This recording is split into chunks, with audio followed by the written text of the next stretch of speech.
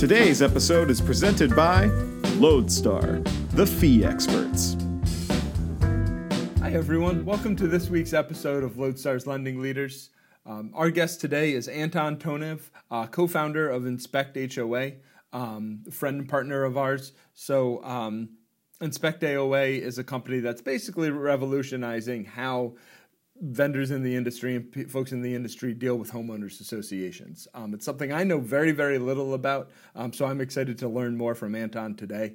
So Anton, thanks so much for coming on. Would love to hear about what you're doing in Inspect HOA, and then just also what got you into the industry. Why are you solving this problem? Jim, and thank you for having me. It's a funny story. So I met one of my co-founders, Vishruti, in 2014 when we started working together on the trading floor of one of the larger hedge funds out there. And in 2016, I was buying my apartment in Stamford, Connecticut. And it was the first time I was hearing of HOAs. And I was quite surprised that they wanted $350 from me every month. Yep. And I started asking Vishrut all these questions. What are HOAs? What do they do? Why do they need all this money? Because I knew I had a property in an HOA. He couldn't answer most of my questions, but I was lucky enough to know somebody else in the community that I was buying into. So they gave me all the HOA documents on time. I did my due diligence, and I've been very happy with my HOA. Vishrut, on the other hand, my co-founder who didn't do his due diligence, had a very bad experience with his HOA. His fees skyrocketed from $600 up to $1,000 in the course of 12 months. Wow. And we figured that if we're having these issues, then maybe others are as well. So then we were like, can we start a side hustle where we help people understand the HOA that they're buying into? And that's when Atin joined, my third co-founder, because he's a great operations guy. We quickly realized helping people understand that HOA is painful, and we didn't want to do B2C business in this space for multiple reasons. We as founders didn't feel like B2C is the right space for us, and it also meant constantly going after people who are buying new homes, etc., etc. Then we started thinking who in this space is needing help with HOAs, and it turned out that title companies, lenders, big real estate investors are the ones suffering from kind of dealing with HOAs on a daily basis because they do hundreds of transactions every month. Once we realized this, once we made this pivot, things started to click, and since then we've been servicing the industry, and we've seen fantastic traction. And the one thing that I want to say is, like, we're just starting with HOAs, but there's other problems that we see in the real estate industry that we believe we're uniquely positioned to solve. So this is a little bit about how we started, and Yeah, I think, there's a lot I get from your story with mine, with even what I've been through with Lodestar of, do we provide things to the end consumer? They only buy a house once every, 20 years. This isn't really going to make sense, but it's such a disintermediated industry. Everything's so fragmented, right? So like being able to step in makes a lot of sense. How many properties have HOAs? Like, how big of a problem is this? I bought a house. We don't have an HOA. So in the US, there are around 400,000 HOAs. And if you look at the different estimates of the market size, there are around 120 million people living within an HOA. Wow. And one simple way to look at it is if you have 30 million people in the US, around 100 and something are living in rental properties and rental apartments. They usually don't have HOAs. Yep. Out of the other 200-ish million, around half of them are living within an HOA. And something interesting that we learned like a couple of years ago is that 75% of new construction for sale is within an HOA. So the market is big, around, let's say, 50%, but it's also growing because HOAs are becoming a bigger and bigger part of the construction buildings. So when it's going well, what is the purpose of an HOA? What does it serve? You said you had a good experience with yours. I think inherently HOAs are a fantastic thing, and they're there to make sure everyone in the community lives in peace and everyone respects each other, and they maintain all the common areas, and then the value of the property increases over time because all the common areas are well maintained. So in general, we're 100% big fans of HOAs. The problem is that there's, like I said, 400,000 of them. A lot of them are not tech-enabled, so they operate using phone, fax, checks, and money orders. And it's a pain if you're a title and escrow officer or a loan officer. If you have to do your due diligence on the HOA, which by law you have to, it becomes a big pain figuring out if there is an HOA and how to get in touch with them and other things. So what you're doing then is you're basically aggregating information on those 400,000 HOAs and delivering them to the folks who need them. 100%, yeah. So to the best of our knowledge, we have the largest HOA database in the industry. We have the contact information and some data for around 120 or 130,000 HOAs, which is a big number, but it's still like 30% of the market. But what we help our clients with is one, figure out if there is an HOA and how to contact them. Unfortunately, right now they have to rely on the seller for this information, which means you're chasing him to get or her to get that information to you. Oftentimes they don't know that they have an HOA and a master HOA, or there is 3 HOAs, or that the property manager changed. So if you have to deal with this information, you're on your own. Right. Once you figure out that there is an HOA, you don't know how to contact them. There's no central database. You have to Google or figure out based on your previous experience. Right.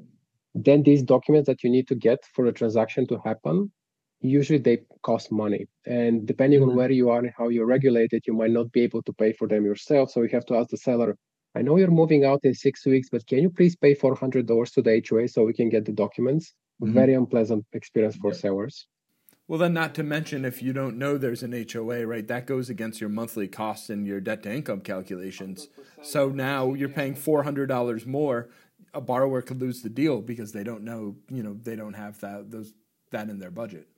We recently had an experience where one of our clients, like they knew about the first HOA, but they didn't know there is a sub and a master, and the master added a little bit more to that, and the lender was no longer happy because the LTV didn't make any sense anymore. Yeah. And one of my favorite stories, I mean, it was a kind of sad story, but one of our clients, when we were still doing this B2C kind of thing, she was buying an apartment. Nobody told her anything about the HOA.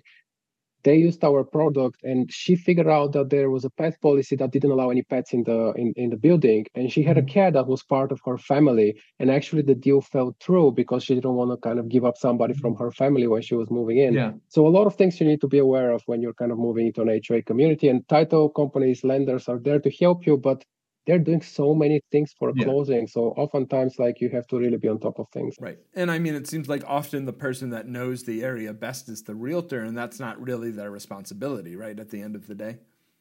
It's not, but what we've seen is that some realtors like love what we do and like the data we give them, and they're like, this is perfect. No matter if I'm with the seller or the buyer, I can help them with like having this at my fingertips instead of having to go through hundreds of pages of documents. Of course, with realtors, some are fantastic and some maybe are a little bit more transactional and then don't want to go that much into the details. So I guess you have to pick the people that you work with on the transaction. But yeah, there's fantastic people out there. Yeah.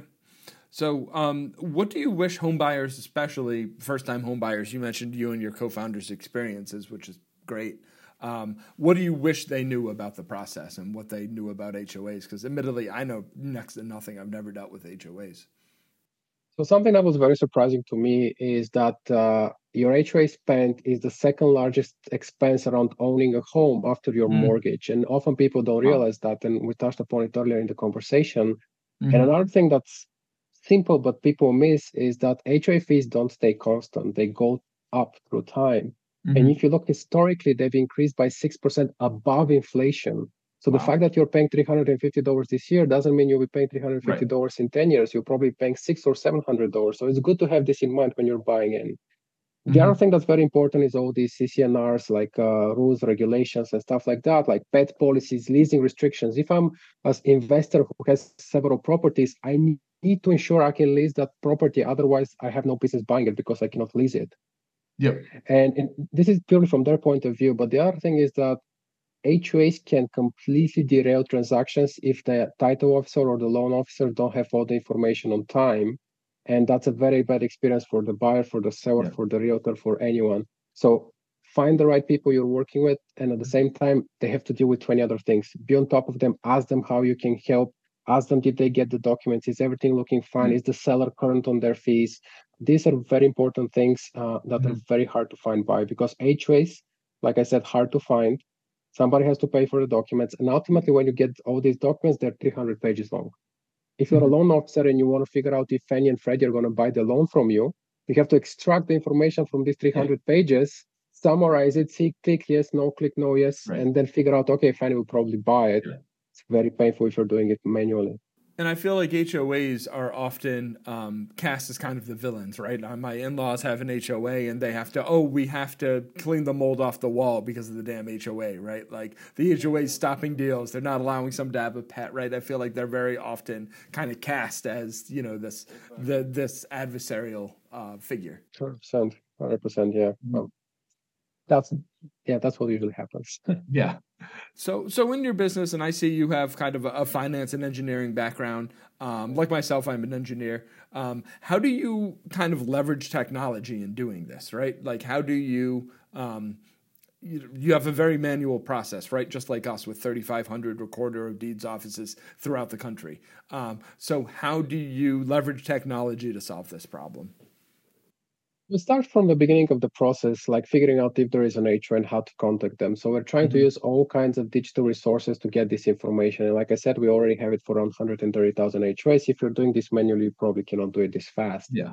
And then we built an internal tool that we are using and our team is using that is basically breaking down the whole task of acquiring and making sense of the HOA into small pieces. And you can imagine almost like a conveyor line where things are moving along very fast because it's not one person responsible for all the 12 steps of getting the documents. So this technology helps a lot. You can think about it as a Jira or Asana, but tailored towards HOAs and what you need to do with HOAs. But probably the most important thing is that we're not in the business of moving PDFs from HOAs to title companies and lenders. Once we get the documents, we extract the useful information from them. So first we OCR them because they're scanned PDFs very often. Yep. And then we run them through our natural language processing or NLP algorithms. Our clients usually care about 10 data points, but they have to read 300 pages or at least skim through them to find the information. So we extract it and we show it to them in the same way, no matter if the HOA is in California or Florida or Texas, which means that all the information they need is at their fingertips and HOAs look exactly the same to them. So this thing making like HOA standardized and digitized is, I think, the biggest value that we're adding to the industry. No, that's fantastic. And I think it makes sense that it's beyond just a library, right? You're just not getting a document that you then have to go and filter 300 pages through. You're actually able to see that. I love when you see solutions like this that kind of leverage technology and then also like the usability of it, right? Technology is great, but like OCR for the sake of the OCR isn't really doing anything. You have to make smart decisions with the data. So that's really interesting. So I want to talk about kind of how things have changed with HOAs in the market, but I saw you posted something on LinkedIn 3 days ago that I think is a great topic of conversation. I'm going to read out the post I noticed when I was preparing here. It was, you're willing to bet dollars to donuts that U.S. mortgage rates will go at or below 6% by the end of the year. More important, that would set the stage for 2023 when future leaders in the real estate industry will emerge. Spoiler alert, they will be those who take advantage of the slowdown to bring on new technology, new partners. And then we at Inspect HOA are doing our best to increase productivity. I love the post in terms of how people are taking advantage of the market right now, and that's something we talk about a lot. I do think you're wrong, though, and I'm willing to bet some donuts on it. I don't think they're going to go below 6%. We're sitting right now at about 7%. So if you want to bet some team donuts, I'm more than happy to place a wager. So let's make it fair and make it cupcakes to donuts. What do you think? Cupcakes to donuts? I have a good cupcake place by my office, so that'd be perfect then. Yeah. Yeah. I know you're in New York, I think, right? I have a good New York donut recommendation, so. I don't have a crystal ball, it's just a bet. I think we've seen inflation peak and we've seen that last time rates went up, Fed funds went up, the 2-year and the 10-year treasury actually went down. So I think the spread between rates and mortgages are going to compress. If it's going to be 620 or 630, I'm still very happy with that. Right. But I'm so happy people are engaging with this post just because there is so much opposing views. And I think that's the reality about markets. If you're fantastically good at like investment, you're probably right 52% of the time, but it's all about risk management and how you're placing those bets. And one of my favorite posts, if I have to be honest. Yeah, no, I think that makes a lot of sense. I talked to a client of mine. He's the head of a large bank about what he thought was going to happen with rates, and I think he summed it up well. He said some people say 10%, some people say 5%, so I think they'll be somewhere in between, right? So like no idea whatsoever. 100%. People tell me you have so much experience with fixed income and then with real estate. Must be great knowing all this. And I'm like, all I know is I don't really know much. And like, I'm very cautious no matter what decision we make as a business or me personally. So you have to be prepared for all kinds of scenarios and black swans. Yeah.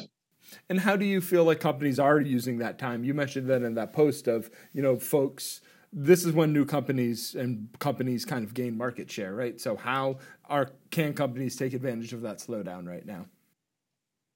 Oh, I think we've seen fantastic technology in the real estate space in the last 2-3 years. And I think one of the biggest examples is probably like remote online notarization, things like that, especially during the first months of the pandemic. The market would literally disappear if that wasn't there. So we talk to a lot of clients, and some of them things are slow. Now is the right time to invest in learning about new technology, learning about new partners, and figuring out who are the ones who are going to help us in the future. Unfortunately, other people in the space are a little bit of a survival mode, and they just want to go through this. And I don't have a crystal ball, but I think now is the right time to understand what's out there, understand what your competitors are doing. How can you be more productive, more effective? How can you leverage technology from automation using production systems or using LOSs and everything in between to make sure that tomorrow you can be having higher market share at better margins. And I think these are probably the people that will be successful in the future. Yeah, no, absolutely. I think there's always a concern that technology is going to replace people, right? So people, they have to get to a breaking point. Either you're so busy that let's just get this technology in and it'll help us deal with this volume, or things are slow, so we're going to get rid of people one way or another.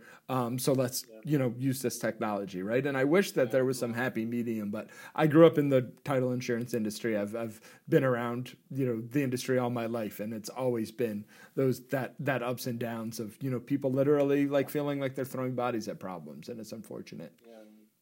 I think it's very important to acknowledge that real estate is a very personal experience. Buying a home is very personal, and it's good to have somebody to hold your hand, walk you through the process. And I can't imagine a computer doing that anytime soon. So technology will help us with repetitive tasks, with manual tasks, with figuring out if there is an HOA or estimating the value of my loan, but it's not going to guide me through the whole process anytime soon. No, I think that's a great point too, because, people talk about parts of the process going away, realtors, loan officers, and I don't think they will, but ultimately a loan officer shouldn't be reading a 300-page document almost ever, right? Like that is not their job. They should be building that relationship with the consumer, trying to find, that right product for them. So, So one question I have here is, you have a wealth of experience. You mentioned coming from finance, working at a hedge fund. Running a company is different than that, right? So what has surprised you over the last couple of years running a business opposed to kind of being more in the finance world? How hard it is. I think it's probably one of the hardest things I've done, or if the hardest things I've done. And how important the team is, because when you're part of a team that is kind of built around you as an employee, you appreciate nice people you're working with and so on. But now, from a different point of view, I'm seeing how important it is to find the right leaders that are heading different parts of our company, engineering or product or sales or marketing or our kind of financial CFO. Like I trust them that they would build their teams, having in mind our cultures and so on. When you're just part of a team, you're happy that people are nice around you and maybe they're working as hard as you are, but you probably don't realize what a big impact picking these people had. And I really I have a very favorite quote from Netflix, and I think they had like some blockbuster, I forget which one it was. And one of the senior people told the CEO, it seems like we picked well. And he's like, what do you mean picked well? It didn't have anything to do with the movie. And he was like, no, but you picked me and I picked the person who picked the movie. So like finding the best team and how hard it is, but once it's done, how beautiful it is to see all these people pushing in the same direction, sharing the same cultural values. It's been very hard and very surprising, but I enjoy it like every single day. No, I think that's great. I mean, the difference of those employees versus employees that aren't a right fit is, 100-fold, right? And I think you summed it up well with, for me, it's been seeing folks who carry kind of the mission and the values and the culture that you want, and then seeing them off and running. It is amazing. It's a really cool thing to see. It's like, I have a daughter, right? In some ways it's like you're seeing this thing get created and kind of go off on its own. So it's fun. Mm-hmm. I think we shouldn't also be afraid to kind of part ways with people that are not fitting our culture, because it's good for them, it's good for us, and they're going to find something that's working much better for them. People are different stages in their life. They want to work hard, they want to work less hard, they want to be more creative, less creative. So finding the right environment, no matter which side of the coin you're on, I think it's very important. Well, I think there's a piece of that too, because if you don't have that culture, that vision, all of that defined, you're going to spin your gears, right? Like I had an employee early on who was a salesperson. He came from the industry, right? He had all this experience, and he said, I don't want to sell calculators. So I tried to work something out. I tried to figure out these different things. If that happened to me now, I would say, there's the door. I'm a calculator company. This is all you'd be selling. So go do something else. But I had to learn that lesson. Same with us. We had like a senior person. We had to part ways after 6 weeks, but it was in a very friendly way. Like we had both understood that's not the right fit. But you know what we do? We invest a ton of time in hiring and screening people. For every single position, we identify what are the 5 or 3 or 4 strengths that we expect from that person. What are willingness we're willing to tolerate? How are we going to test for each of them? And like we try to compare people like one-to-one, not ask a bunch of questions, this person, a whole bunch of other questions, that person. So spending time to understand what kind of person you need and how you're going to test for it, I think that increases your chances like probably 2 or 3 times to find the right fit. I really like the way you said what you're willing to tolerate too. Like, what are you willing to put up with, right? Like, what skills are important, what things are less important for the role? Because you don't need people who are good at everything, right? You need people who are good at very, very specific things. For a lot of positions, the biggest weakness we're willing to tolerate is lack of real estate experience. Because I don't think many things in the world are rocket science. So as long as you have everything else right, you can learn about real estate or finance or whatever it is, if you have the right mindset and you're ready for it. Right, but then some things you can't teach, right? The personal skills, the work ethic. 100%. Yeah. No, I think you sum up a lot of things that we've seen. So the last question we like to ask everyone this season is, what is your lodestar? What is your guiding light? What gets you up in the morning, whether you're in the States, in Europe, like you are now, that people notice the light difference here. What gets you out of bed and excited to go and build this company? I'm going to repeat myself, but it's really the people that I'm working with and that we're building a team. And I'm just excited to go and talk and see how we're going to solve the new problem. Because when you're building a company early on, there's always a new problem. You solve it and you're like, oh, fantastic. And then there's another thing. And then there's another thing. But with the right people, it's a lot of fun. Sometimes I tell my wife, it's like a game to me. Like I'm trying to improve and become better. And it's almost like an addiction. But extending this, I think it's also about people that really inspire me are all the kind of unsung heroes of a real estate transaction, like the escrow officer, the loan officer. Like ask a buyer or seller if they know the name of their escrow or loan officer. There's a good chance they don't. But unless they do their job and unless they're fully in control, that transaction is not going to happen, and you're going to be unhappy, and you're going to have like big monetary loss, no matter which side you're on. So these people, the real true heroes of the transaction, like it's a pleasure working with them and trying to kind of help them in what they do. Well, as someone who grew up in a family-owned title agency, that you're speaking right to my heart on that one. So a lot of transactions can go wrong, and people really don't realize how big of a component they are for the transaction. So, but Anton, it was great to have you. I think you also win the award for the most festive background that we've had on this podcast. So, wishing you and your family happy holidays, and thanks again for coming on today. Thank you for listening to Lodestar's Lending Leaders. Please like, subscribe, and rate us 5 stars anywhere you get your podcast. I'd like to give a special thank you to the Lodestar team involved in the production of this podcast, including Elena Gardner, Tim Austin, and John Gardner.